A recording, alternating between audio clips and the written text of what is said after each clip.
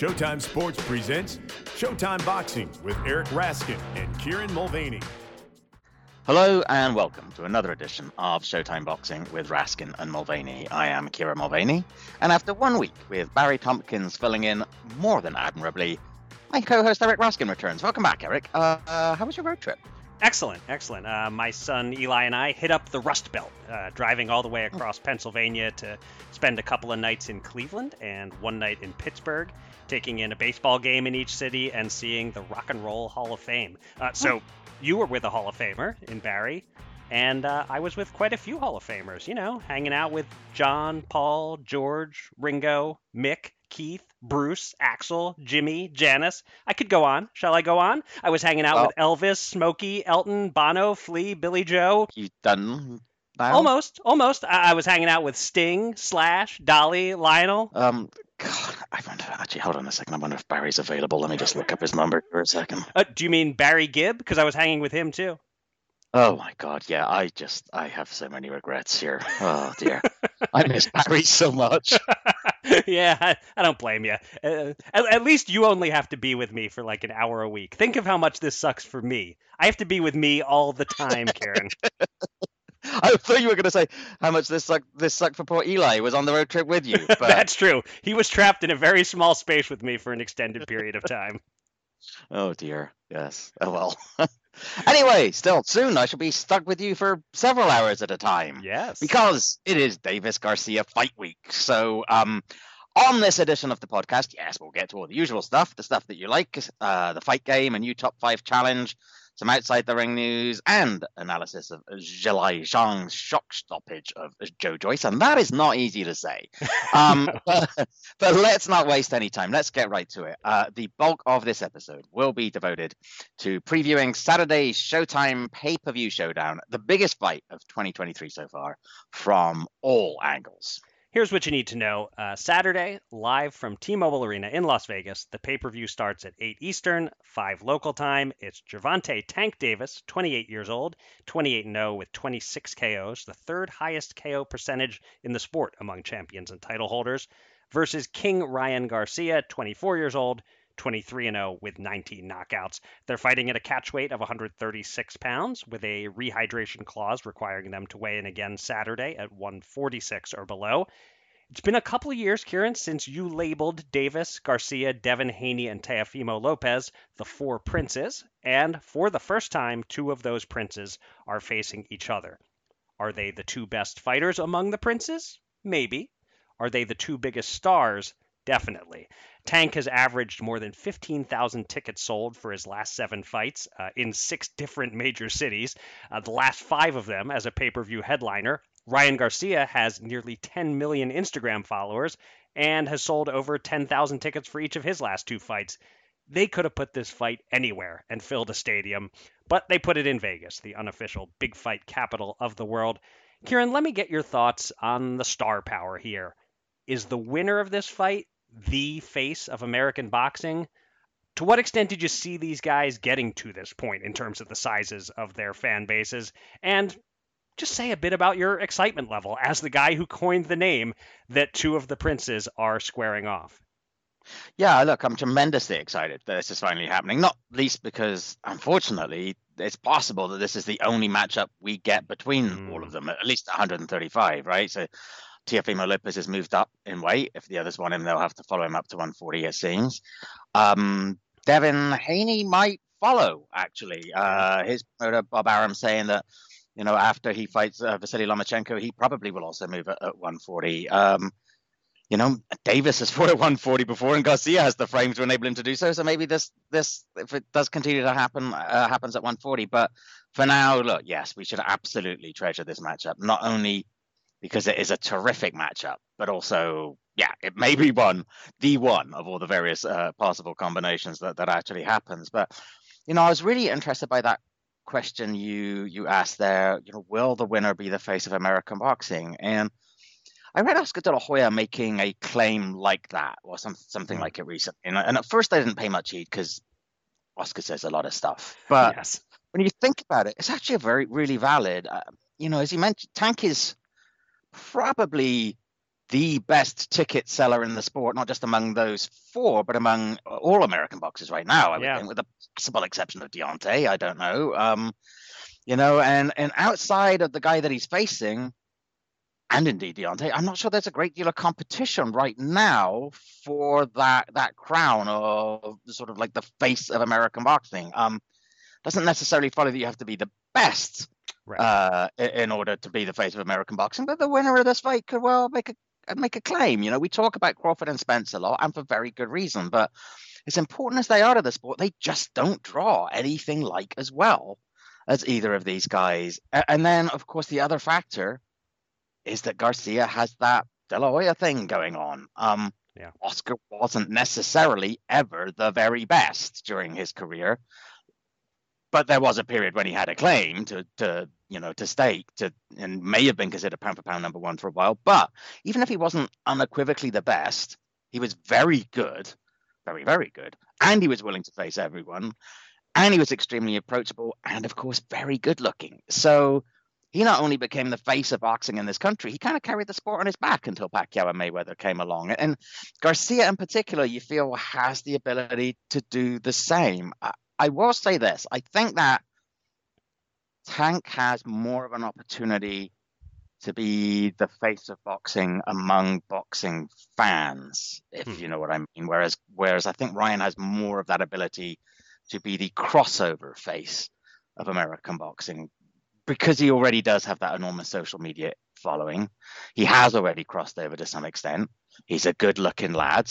And frankly, he doesn't have court cases lined up like planes on a runway, unlike Tank. And, I'm not sure that either of them would, at least in the short term, be the face of the sport in the same way that Floyd Mayweather was, or Ray Leonard, or Muhammad Ali, or Mike Tyson, because they had a stake. They could claim to be the best, as well as the most popular. But they might even be a transitional figure until the likes of Shakur or Boots come along. But yeah, there's a lot more at stake here than just bragging rights and a very, very good fight. And you also said, to what extent do I anticipate all of this? I think Garcia was anticipated from the very beginning. I think when Golden Boy knew what they had potentially, not just in a very skillful fighter, but also in just the kind of person that he is, and his obvious kind of appeal. Tank caught me by surprise, I'll be honest, in terms of his huge appeal. Great fighter, no question about it, very skillful, but that he is as popular as he is with boxing fans. And as you said, he doesn't just sell out stadiums in Baltimore or Washington, D.C. It's Atlanta, it's L.A., it's Las Vegas, it's everywhere.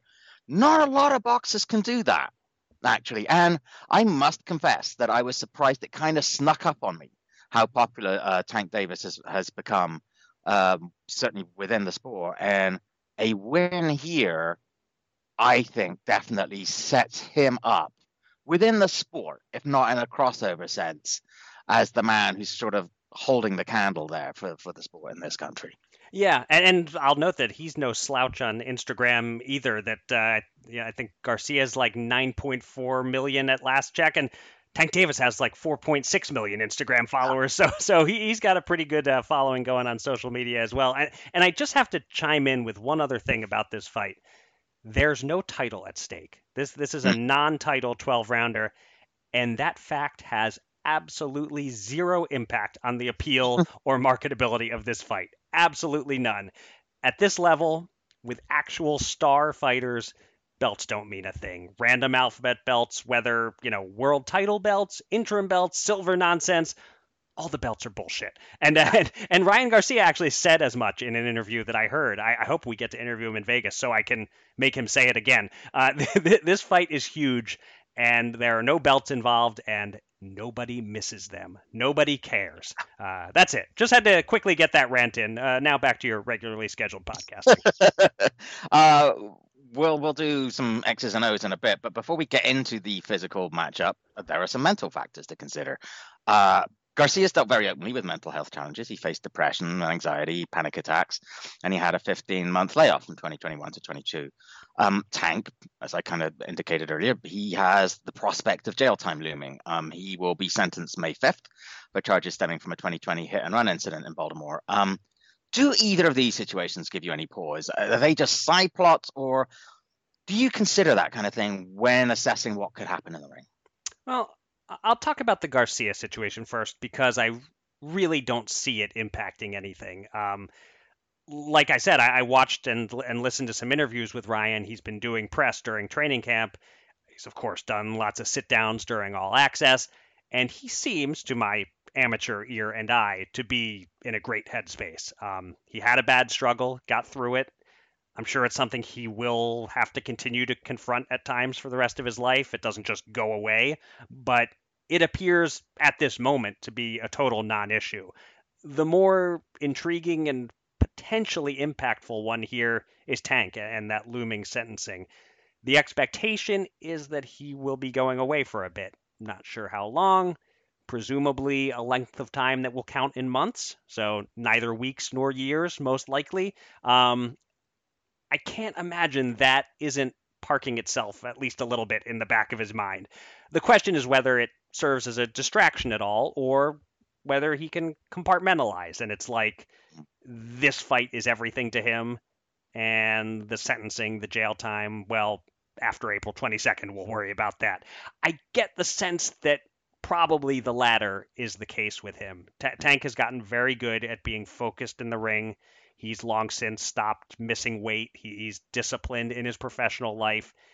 If anything, this may even be a positive. Galvanize him, get him thinking, well, this is it. I'm probably not going to fight again this year, so I got to give everyone a great win to remember me by while I'm gone. And then I get a little vacation from boxing. That could be his mindset going in here. The obvious modern example to compare this with is Floyd against Cotto.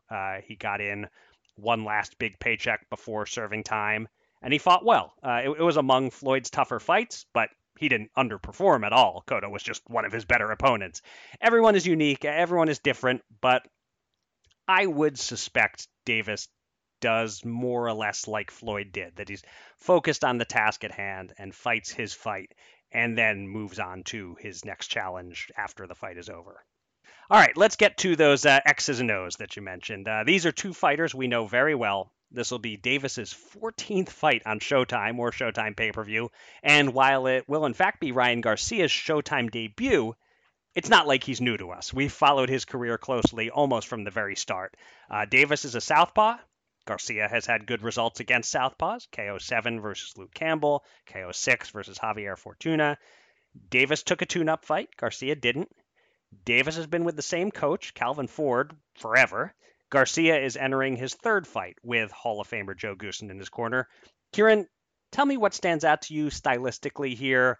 Where do you see a potential edge for either guy? And then wrap up by making your pick. I think one of the many things that makes this such an appealing matchup is that there is a clash of styles here. Garcia's edge is his length and his hand speed, the fact that he could stand at half range and fire off combinations, and theoretically he can move away without Davis responding. He does also have a terrific left hook, although the obvious weapon for him to deploy here against a much shorter Tank is an uppercut. Davis arguably has the stronger chin, certainly the bigger one-punch power, and I would also say by some distance, based on what we've seen, the better boxing brain, the overall higher level of boxing ability. We focus on Tank's power, and understandably so, but it's his intelligence in the ring that I think is one of his biggest strengths. He can start slowly quite often, largely because he's content to see what his opponent has before turning it up a gear, like Mayweather did, like Crawford often does. Once he has the timing down, then he kind of gets into gear. And I think that's what will make the difference here. If Garcia has to win, he has to jump out to an early lead, which he may very well do, and hold on to it and weather the storm, because Davis will surely start coming back into it down the back of the fight. That said, the big difference is that I think the big problem with Garcia, he doesn't do some of the subtle things all that well, and certainly not as well as Tank. He squares up just a bit when he's throwing his combinations. His feet, I think, don't move quite quickly enough. And I think those kind of little things will prove to be the difference here. I think he will start fast, Garcia. I think he'll bank some early rounds. I wouldn't even be surprised if he scores a flash knockdown of Tank early. But I do think that as the fight evolves, Davis will start employing some subtle feints to move Garcia into position. He'll start slowing him down a bit. He'll start getting almost imperceptibly closer, even as I wouldn't be surprised if he's continuing to lose some rounds. I wouldn't be surprised if he's a few points down as we enter the ninth round. But then I wouldn't be surprised if what happens is Davis just lands a big power shot that appears to come out of the blue. But actually, he's been very subtly starting to set up over the previous couple of rounds. But it appears to just suddenly come out of nowhere. Maybe as Garcia's in the middle of a combination, I think he ends up knocking Ryan Garcia out in the ninth round. Okay. So one question I found myself asking heading into this fight is, who has the more dangerous left hand? I'm not sure the answer. Everyone agrees the left hook is Garcia's best punch, almost to the point that people think of him as a one-handed fighter, which is an exaggeration, but you do hear that sometimes. Davis can hurt you with either hand, but in the last couple of years, he has been icing guys with the left in various forms. Raleigh Romero, Leo Santa Cruz, Yuriorkis Gamboa, all done in with the left hand. That said, while the power punches, the knockout potential, that steals the headlines here, Boxing Nerd Alert, I think the focus for this matchup should be on the feet as much as the fists. Tank has excellent footwork. I've been studying more video of him leading up to this. Excellent lateral movement that helps set up his punches and get his opponent off balance, whereas Garcia has almost no lateral movement. It's all forward and backward. He does use that up and back movement well to control range, and that'll be key here since he is the much taller, longer boxer. As always with a lefty versus a righty, you want to watch those lead feet. Can Garcia land that straight right lead without stepping too far to his right, leaving himself open to Davis's power shots? I could especially see himself being opened up to Tank's counter right hook. I noticed Garcia keeps his right hand up better these days. Ever since Luke Campbell dropped him with a southpaw left, he's keeping the right up better, but he doesn't keep his left hand up well. That's one of the challenges Joe Goosen has here. I mean, it seems like camp by camp he's been tightening things up with Garcia. I think he's tightened up some of his footwork mistakes, but I sure hope for Ryan's sake that he's done something about the way he leaves his chin up in the air. Basically, there are a lot of potential ways Garcia will leave openings for Tank, and Tank knows how to take advantage. You've said it several times, and you said it already here on this podcast. Because Tank is such a gifted puncher with a high KO rate, people sleep on his ring IQ. So, look, I favored Tank in this fight from the start, and I still do. But Garcia is undoubtedly dangerous. His left hook lands almost as fast as his left jab. I think he probably has the slightly faster hands of the two fighters. He has a tremendous left hook to the body. That actually may be his best chance at winning this fight with one punch. And while Garcia has pretty much no inside game that we know of, he can land that left to the liver from the outside, from a little bit of distance. So he may not have to deal with much infighting to win this fight. And of course, there's Tank's big shortcoming, which you talked about, starting slow, playing defense on the ropes, covering up, not punching enough, falling behind. Tank is very comfortable losing early rounds. One of these days that could catch up to him. I don't think that day is going to be Saturday. But I do, like you, expect Garcia to have some early success, win rounds while Davis is kind of wary early on. But I just don't see Garcia avoiding Tank's power forever. I think it'll be that counter right hook that does the main damage. And I think once Tank gets Garcia hurt, he'll finish him. Would I be surprised if Garcia lands a big left hand and wins this fight by knockout? Absolutely not. But my pick, like yours, is Tank by knockout, and I will say it happens a little sooner than your prediction. I'll go round 7. Intriguing fight, edge of your seat all the way, but Garcia has too many holes, and Tank has too much skill and too many weapons. All right. There is a three-fight pay-per-view undercard building toward that main event. So let's talk about each of these fights and make our picks. In the co-feature, we will get a look at one of the best super middleweights in the world. Minneapolis-based Cuban southpaw David Morrell, 8-0 with 7 KOs. Trained by friends of the podcast, Ronnie Shields and Bob Santos. He takes on a late replacement opponent, Brazilian former Olympian Yamaguchi, the Problem Falcao, who fought 5 times in 2022 and is on an 8-fight winning streak to run his record to 24 1-1 with 10 KOs. Look, Morrell, from the moment he came onto our radar, has been calling out David Benavidez. Eric, to what extent is this opportunity in a co-feature on a massive pay-per-view an audition for that? In other words, is this one of those opportunities where for Morrell, winning isn't enough? He needs to look impressive. And how do you see this fight going? Is he going to look impressive? Is he going to win? What is your pick? I guess I would say that needs to look impressive is a little bit of a strong wording, but if he wants to create demand for that Battle of the Davids, then he's got to take care of business in style against Falco. And making that slightly challenging is that Falco is also a southpaw, and until a few days ago, Morrell was training for an orthodox fighter in Sena Agbeko. You mentioned Falco's record, 24 1-1. There's that one loss on there. It was against Chris Pearson, who is also a lefty, and not nearly as good of one as Morrell. Although, Morrell, he fights southpaw, but he's naturally right-handed for whatever that's worth.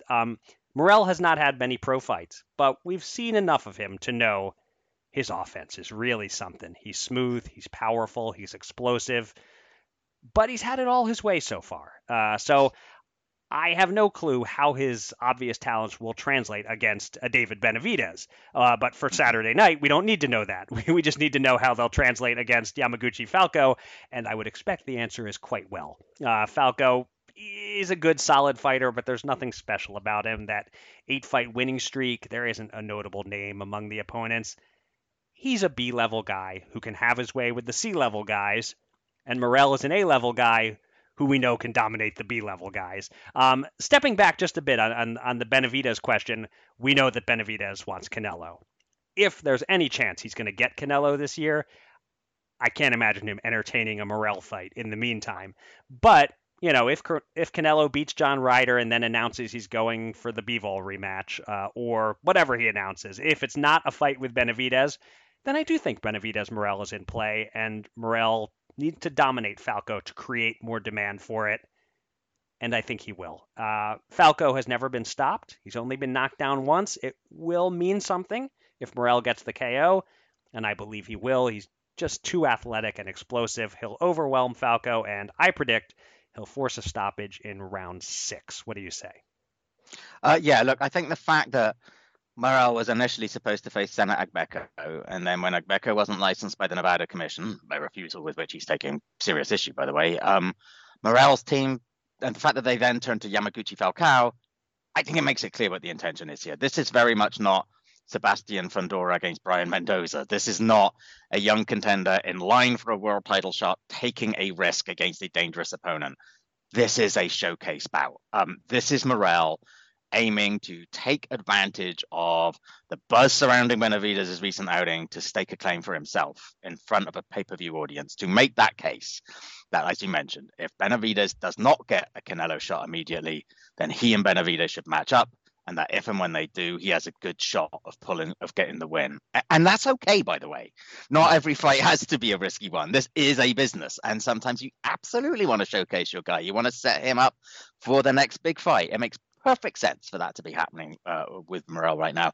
Both Agbeko and Falcao, more than good enough to give Morrell some rounds, but neither would be expected to come even close to even winning. And yeah, look, Morrell's backers can say if he wins, hey, look, David beat this Olympic medalist, while glossing over the fact that the Olympic medal came in 2012, and in the 11 years since, he hasn't faced even slightly decent opposition. And yeah, I agree with you. The fact that Falcao has been down only once in his career, and that he came back to win when he was knocked down, means that if Morrell does get him out of there inside the distance, it would likely be considered a good performance. And I agree with you, he will. There's just nothing to indicate that Falcao can do very much to bother Morrell or keep him off him. I see Morrell coming forward relentlessly. And I think while Falcao may be able to keep some early rounds close-ish, it will devolve into one-way traffic. Falcao will end up holding and hoping to survive, but That'll only get him so far. And in keeping with the early theme, I do think he'll last a little bit longer than you do. Okay. I have him ready to go in round 7. He'll suffer a knockdown or two. His corner, the referee, will step in to stop the beating in the 7th round.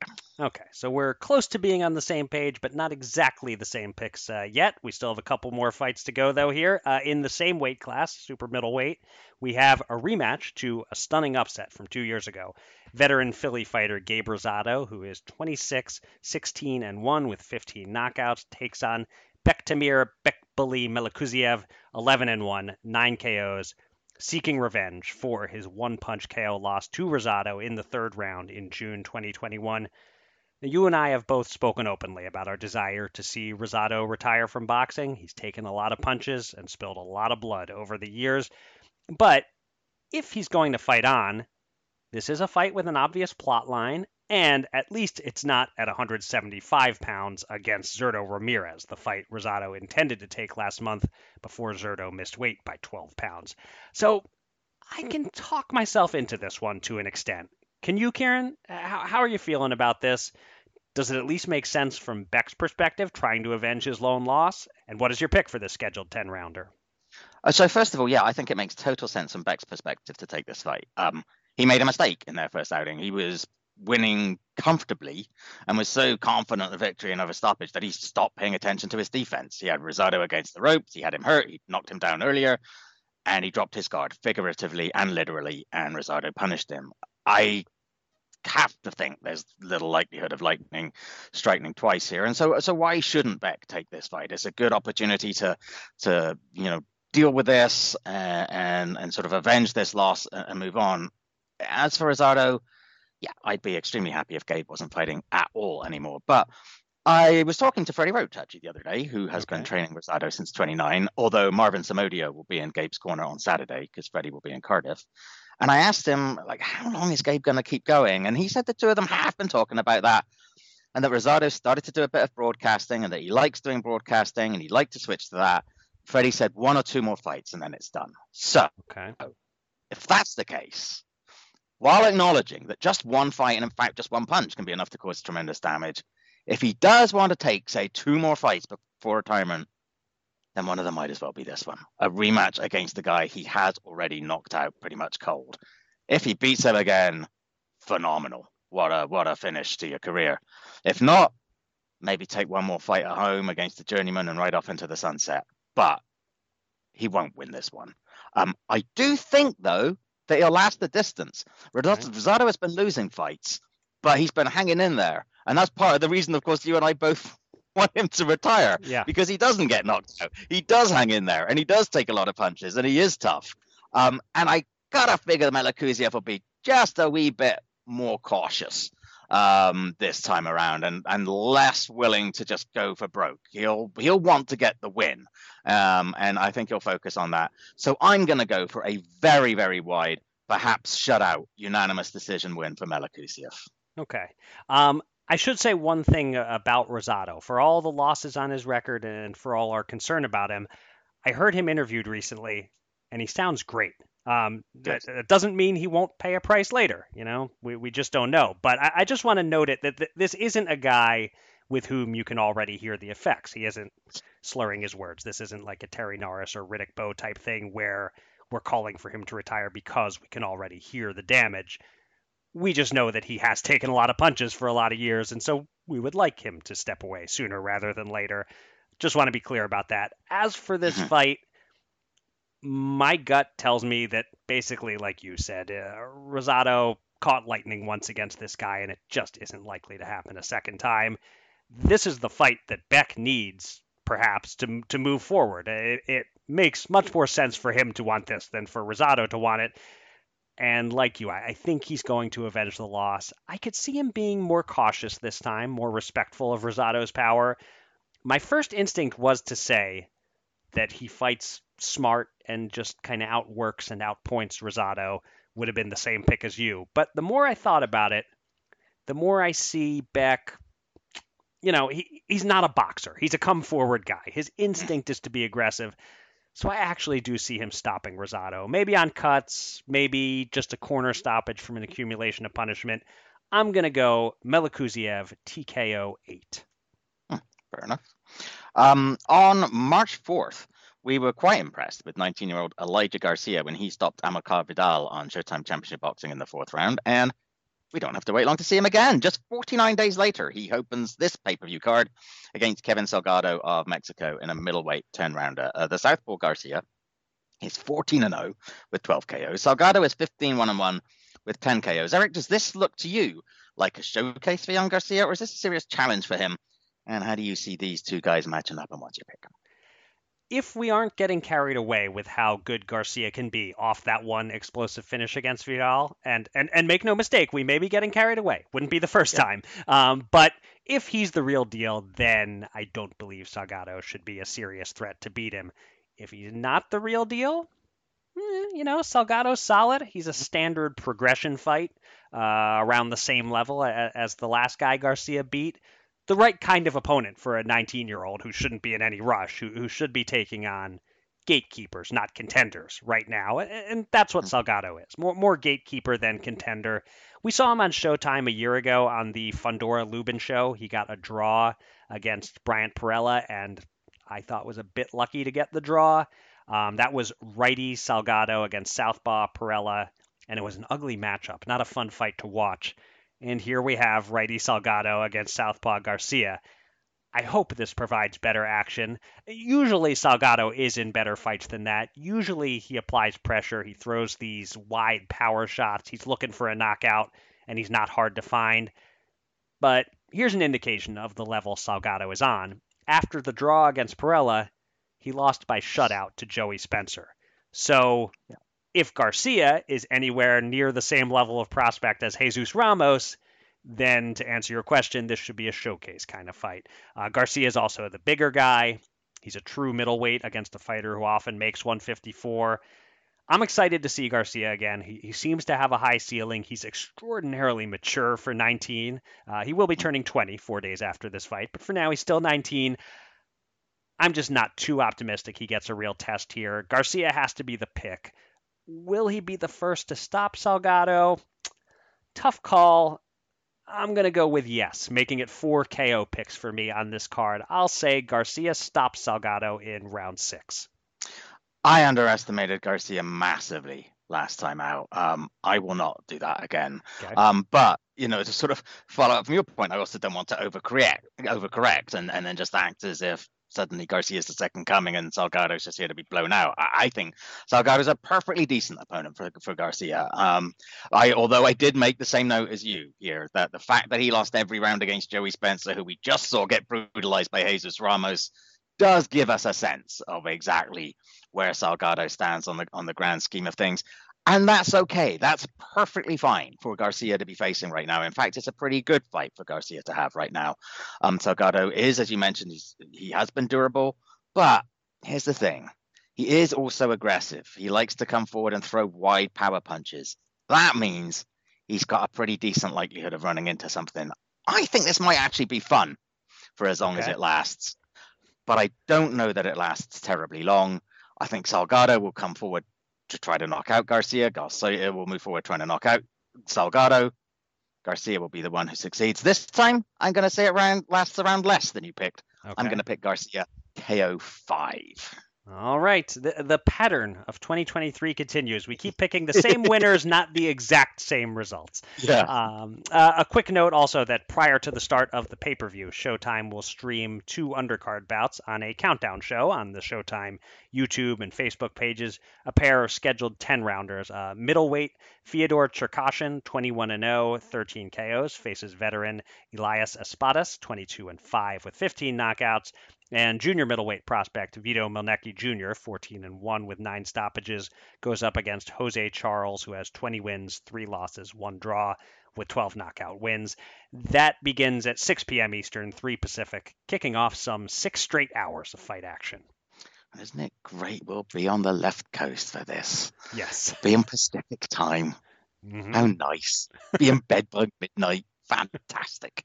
All right. It is time now for the fight game. And when we began this segment, we felt that we were giving each other, especially opening clues, that were far too vague. Right. And now I think we swung a bit too far in the other direction. You were correct on the first guess twice in a row. I got it on the second guess last time, helped considerably by some of the details in your first question. Right. So I'm going to go back to making it just a smidge harder and a bit more vague early on this time. If you get this one after one question, then I doff my hat to you, sir, in perpetuity. All but right. Anyway, all right, here we go. We're going back to a fairly old school opening clue, if you're ready. I am ready. We are recording this podcast on April 16th. This fight took place on April 16th in Chicago for a world title. So this is one of those ones that if you were putting Jim Lampley to the test here because he knows the dates everything occurred, this might be an easy guess in one for Lamps, but not for me. So April 16th doesn't help me one bit. Chicago, world title. I can't remember if this fight may have been Chicago. It's kind of a stab in the dark, but I want to say that when Jake LaMotta beat Marcel Cerdan for the title, that may have been Chicago. So that's what I'm going to throw out there. No idea if it happened on April 16th or even if it was in Chicago, but LaMotta stopping Marcel Cerdan. That's an awfully good guess. Thank God it's the wrong one. Okay. But it is an awfully good guess. Okay. Yes. I don't know if that was Chicago, but you're in, yeah. I'm not going to say anymore. Okay, all right. You have already sort of hinted that I'm in the ballpark somewhat. Okay, all right. That wasn't in 2016. You are correct. I will tell you that much. Okay. The fight ended in the third round after both men had hit the canvas in that round. Okay, so a world title fight in Chicago that only went 3 rounds and both got dropped in the third. Okay, so that is a decent amount of specificity and detail if I knew this fight. So I'm trying to think of a famous enough KO3. Oh, I may have it. Was it the third fight between Zale and Graziano? You're getting closer. Okay. Because if I'm remembering correctly, and don't tell if it turns out it's one of the other Zale Graziano fights and I'm just mixed up, then I guess don't spoil it. But in my mind it was a KO6, another KO6, and then a KO3 in the third one. But maybe I just have them mixed up, and I'm about to find out from the next clue it was one of the other Zale Graziano fights. But I guess I should say no more and let you give the third clue. I will say that your memory of the progression of the Zale Graziano fights is correct. Okay, all right. So it is not one of the Zale Graziano fights. Then I know that much. But it is not. It is not. Ooh, and now I think I know what it is. Okay. But I'll let you read the third clue anyway. Okay. The loser lost his next bout and retired for good. The winner also lost his next bout and retired, but would return to the ring a few years later. Okay, yes, that confirms I was thinking correctly here. Rocky Graziano is correct, but it's not Tony Zale, it's Sugar Ray Robinson. You are correct, sir. All right. You are correct. Not bad at all. That's impressive, actually. Yeah, you were definitely. It was one of those fights where I thought, God, this could be. Again, it's one of those fights where if the guesser just happens to be in the right mind space of the guessee, then the clues all make super sense. Otherwise, they don't. You are correct. April 16th, 1952, Sugar Ray Robinson, KO3, Rocky Graziano in Chicago Stadium. You would definitely have gotten it with the fourth and fifth clues. Yeah, let me hear Number 4, neither man fought under his birth name. Okay. And number 5, the loser isn't quite as famous as Marciano or Balboa, but the winner is the sweetest there ever was. Yes, the old fifth clue that leaves nothing to chance. But so I guess I didn't specifically think about this fact, but subconsciously, by it being in Chicago, I think on some subconscious level, I was thinking it probably would not be in the last 50 years or so. Big fights don't happen in Chicago anymore. Everything is Vegas or New York, with a handful of exceptions. So I think again, I didn't have the intentional thought, oh, this must be a fight from the 50s. But I think on the subconscious level that my mind went straight to LaMotta Cerdan, because that was the era when big fights would take place in Chicago, at whether Chicago Stadium or some other major venue there. And I spent a little bit of time on that first clue, because my first one cut was to just say this fight was on April 16th, and I'm like, come on, Kieran, that's ridiculous. That's unless you're like going through this week in boxing history website and have things memorized, then I thought, well, that's just incredibly unhelpful. And then clues 2 and 3 don't really help. But thought, we've got to strike that balance in that first clue. I think you struck it away too much. You struck it perfectly. The April 16th wasn't really helpful in any way, but it's a nice hook. And then, right. But yeah, the Chicago was just enough that you can sort of deduce a little something from it. And obviously world title. Yeah, no, I think we have found the sweet spot for the amount of information in clue 1. In a way, for both giving the clues and guessing the clues, that was like the perfect fight game right there. That's how it should have happened. Yes. Well done by you on the clues and by me on the guessing, I guess. Wins all around. Yes. Exactly. All right. Let's talk about this past weekend's fights. And there wasn't a lot of note on the schedule, but we have one massive upset we have to discuss. Massive in every possible way, as in a battle of 6'6" super heavyweights, Zhilei Zhang of China dominated Joe Joyce, who was as much as a minus 1,200 favorite at some sports books. The southpaw Zhang landed the straight left hand early and often. Joyce's right eye started swelling in the very first round, and by the 6th, it was pretty well slammed shut, and referee Howard Foster, with some input from the ringside doctor, stopped the fight at 1:23 of the 6th round. Joyce was in line for a title shot, but not anymore. He suffers his first defeat, and suddenly we have to take Zhang seriously as a contender. The co-feature on this card went according to script. Michaela Mayer outpointing late sub Lucy Wildheart in a near shutout. But this main event veered quite a bit from what most of us thought the script would be. Kieran, how shocked were you to see Zhang beating up Joyce? And any other thoughts on how he pulled off the upset or where these heavyweights go from here?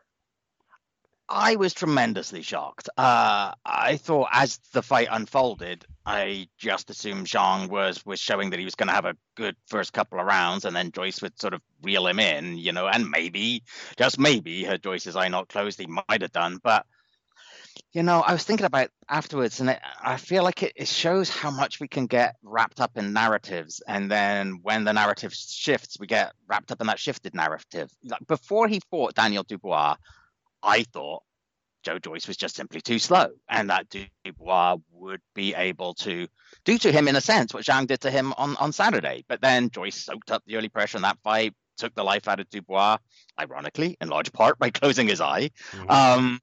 And that's what he's been doing since. And when he knocked out Joseph Parker, who's a tough guy, that convinced me that Joyce was for real.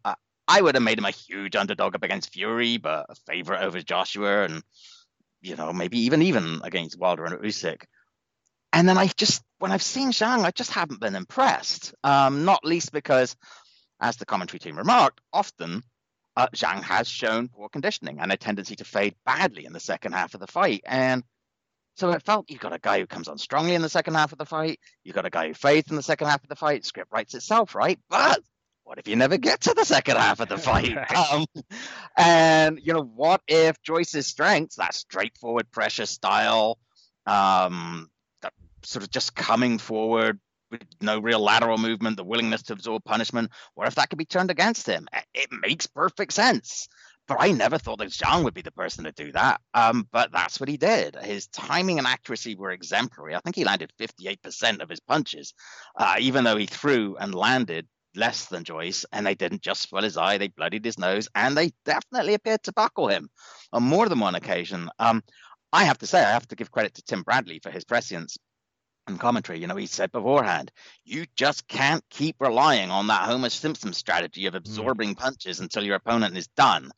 That a jaw can be unbreakable until it isn't. And it made me think of Antonio Margarito, who seemed absolutely made of granite until Shane Mosley broke him, and he was never remotely the same again. And I don't know if the same fate awaits Joyce now, and I must admit our collective tendency to flip-flop in assessments was well pierced by our friend Matt Christie, who tweeted out a BBC story with a headline that quoted an ex-boxer saying, "No way in hell Joyce beats Joshua," and Matt Christie tweeted that with the comment, "No way in hell Joshua beat Joyce 2 weeks ago," and but it does feel as if it could be a wee bit of a turning point in Joyce's career because might eliminate an element of the fear factor there, and it might suggest a way forward against him.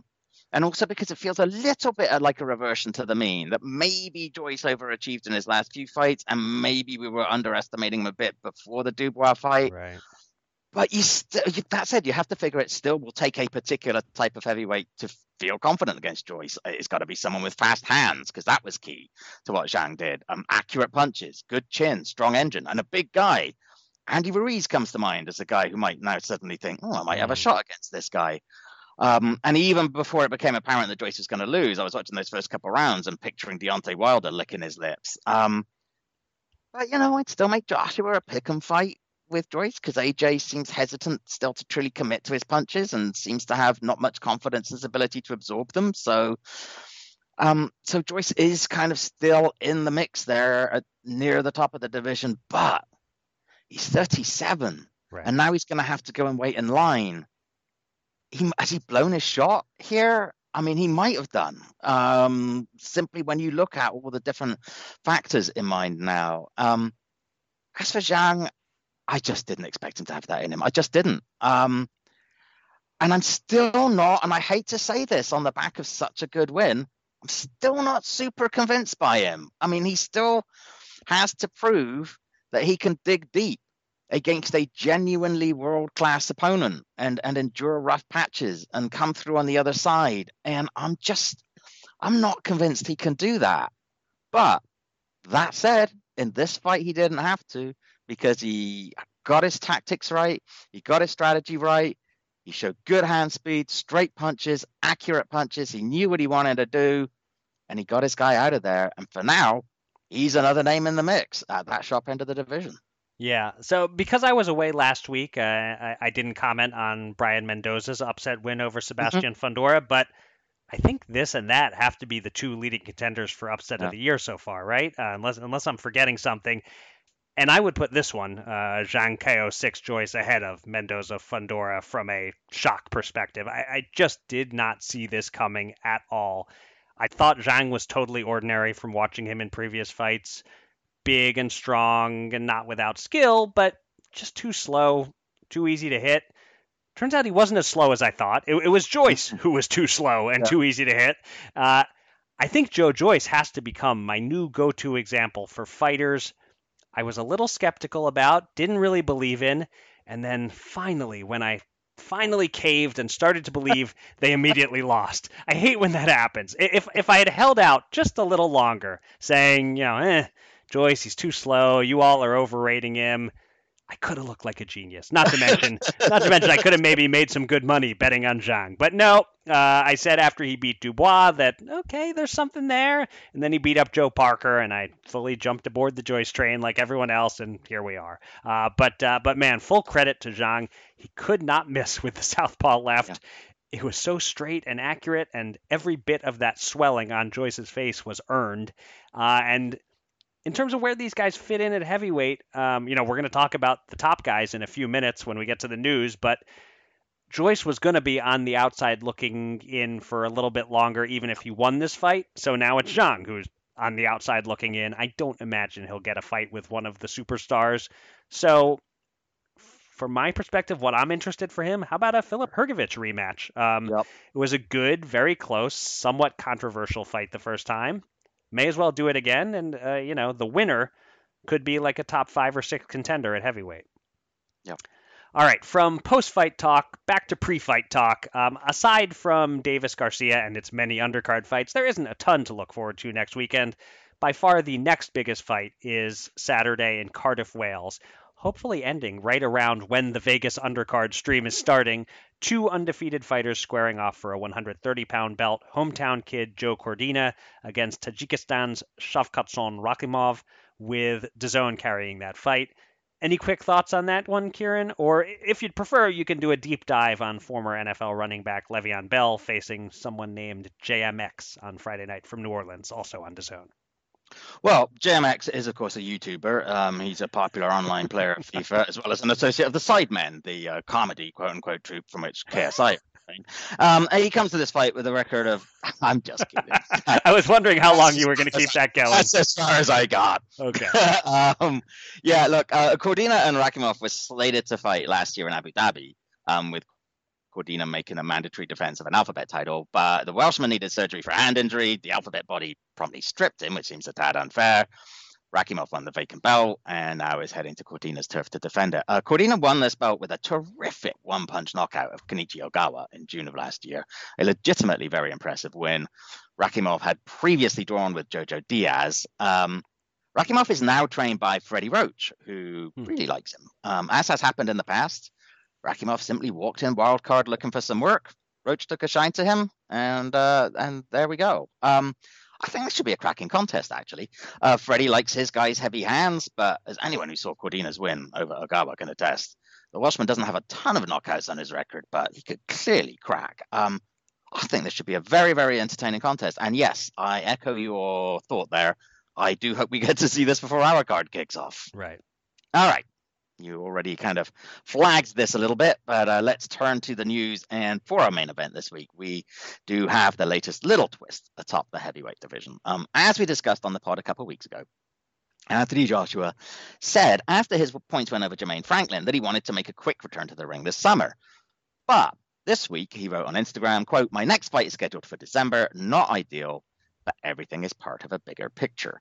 The immediate speculation from some corners of the internet was that the December fight will be against Tyson Fury, and that Fury specifically asked AJ not to fight this summer, so nothing could screw up their big money showdown.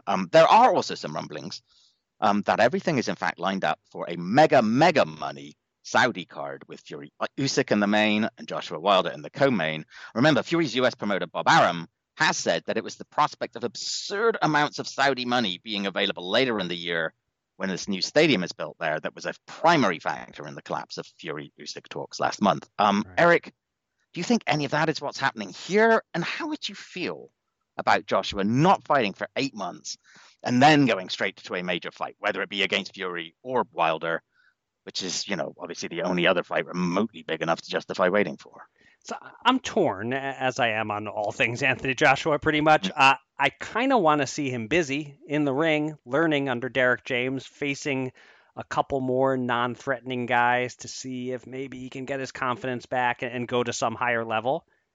But I kind of know deep down that he is what he is, and probably he's about as good as he's going to get, and so he may as well be making the biggest money possible instead of risking losing to some second-tier heavyweight.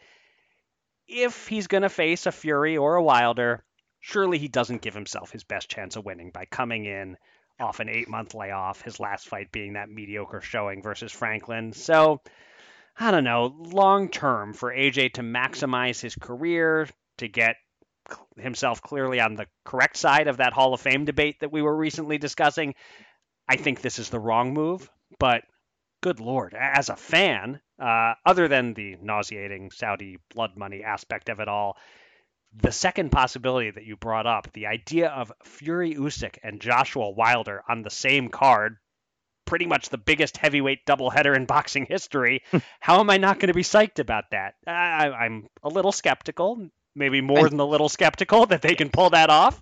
But I guess I would rather see AJ Wilder than AJ Fury. I think he has a chance against Wilder, maybe even a good chance.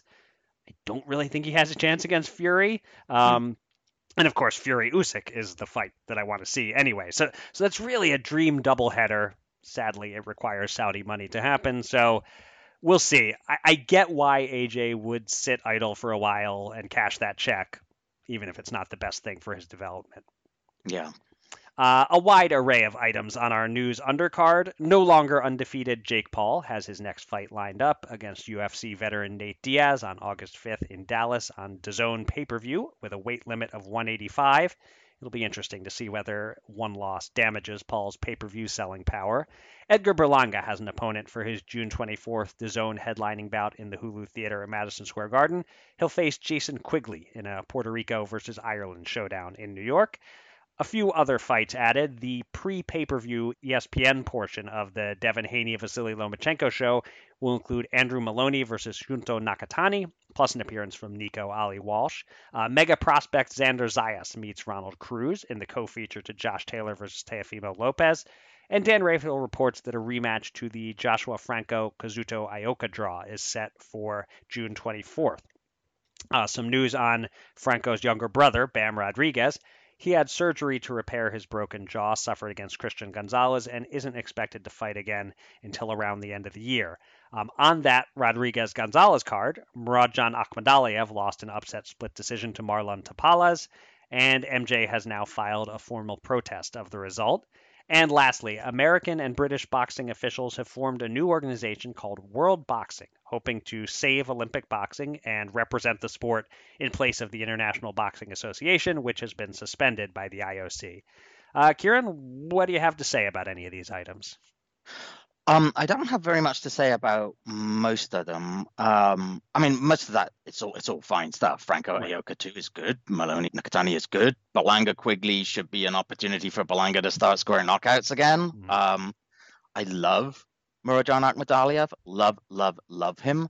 But he gave away the first half of that fight against Tapales, and that's what he should be focusing his attention on. There was nothing untoward about any of that scoring. The item that does interest me is the formation of World Boxing. We've touched before on the disaster that is the IBA, or the AIBA as it was before that, and the threat that its dysfunction and corruption poses to amateur boxing. And as you mentioned, it's already suspended from the Olympics. The organization, there's a real danger that boxing will not be an Olympic sport in the near future. But we've never done a really deep dive on all of that. And reasonably enough, that's not our focus. But, amateur boxing is the pipeline of talent for professional boxing. There aren't very many very good or very successful pros who haven't had at least a decent amateur career beforehand. And, well, not many amateurs get to the Olympics. The lure of doing so is a significant motivator. And without that lure, and make no mistake, boxing's place in the Olympics is a very riskier. Then sure, there'll still always be amateur boxing. There'll always be a pipeline to the pros. But how many of the very best will turn pro earlier than they would have done, or maybe go somewhere else, or do something else before they're fully seasoned, instead of waiting around and perfecting, working on their craft as they would have done if there were an option to go to the Olympics? Boxing has tried so hard to shoot itself in the foot for so many years. But this situation with the IBA is just a real ticking time bomb for just the fundamentals of the sport. I have no idea how successful this World Boxing alternative might or might not be, or how credible it is, or how desirable it is. But if it is a way forward, a way to help amateur boxing out of this morass that threatens to do untold damage to the sport, then I'm all for it. All right. Let's wrap up this episode with your next top 5 assignment. And you have a couple weeks to think about this one, as all things Davis-Garcia will be keeping us occupied next week. So I began thinking about it in 13 days. Right. Come on, you don't want to take advantage of all that time to really think it through carefully? You just want to procrastinate and jam it in at the last second? Yeah, probably. All right. I'm a freelance journalist. It's how I roll. Kieran. All right. We'll see. All right. In any case, I will make the assignment now, but the countdown will wait until the episode dropping in 2 Mondays. Here goes. I'm spinning off 2 fights. Davis versus Garcia, which will be in the books by the time of your countdown, and another fight that is maybe, possibly coming soon. Who the hell knows? Errol Spence versus Terence Crawford. What do these mega fights have in common? They are battles of unbeatens. Fights in which, barring a draw, someone's O has got to go. Your assignment, Mr. Mulvaney, is to count down the all-time top 5 most hyped battles of unbeatens. So maybe the fight turned out to be a classic, or maybe it turned out to be a dud, or somewhere in between. But going in, it was an absolute mega event, and both fighters had zeros in the loss column like Davis-Garcia, like Spence Crawford. And I know it sounds like all time, that's a lot of fights to consider, but it used to be so much rarer for a fighter to get to that point in their career still undefeated. I don't think there will be too many fights to consider from before about 1970 or so. So there it is, the top 5 most hyped battles of unbeatens. What do you think? Wow, that's great. Actually, I already have 2. So much for waiting for 13 right, days. Right, exactly. You're getting a head start. Okay. Oh, I love that. That's great, actually. Yes, I'm very excited about that. That would be fun. I think that might be possible that I can't think of any beyond those 2, but it's also possible that we'll have a nice long honorable mention list there as well. But yes, you're right. They're almost all going to be fairly recent, I think. Okay, and I'll give you a sort of a tip on researching as I was checking to make sure that there were indeed plenty to choose from. It's a hard one to figure out what terms do I search for. Boxing battle of unbeatens, blah, blah, blah.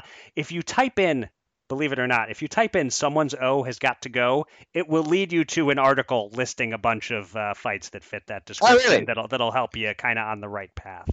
All right. So there's that tip. And one thing before we wrap up here, while you were reacting there, I thought to myself, you know what? I want to check if Jake LaMotta versus Marcel Cerdan was in Chicago.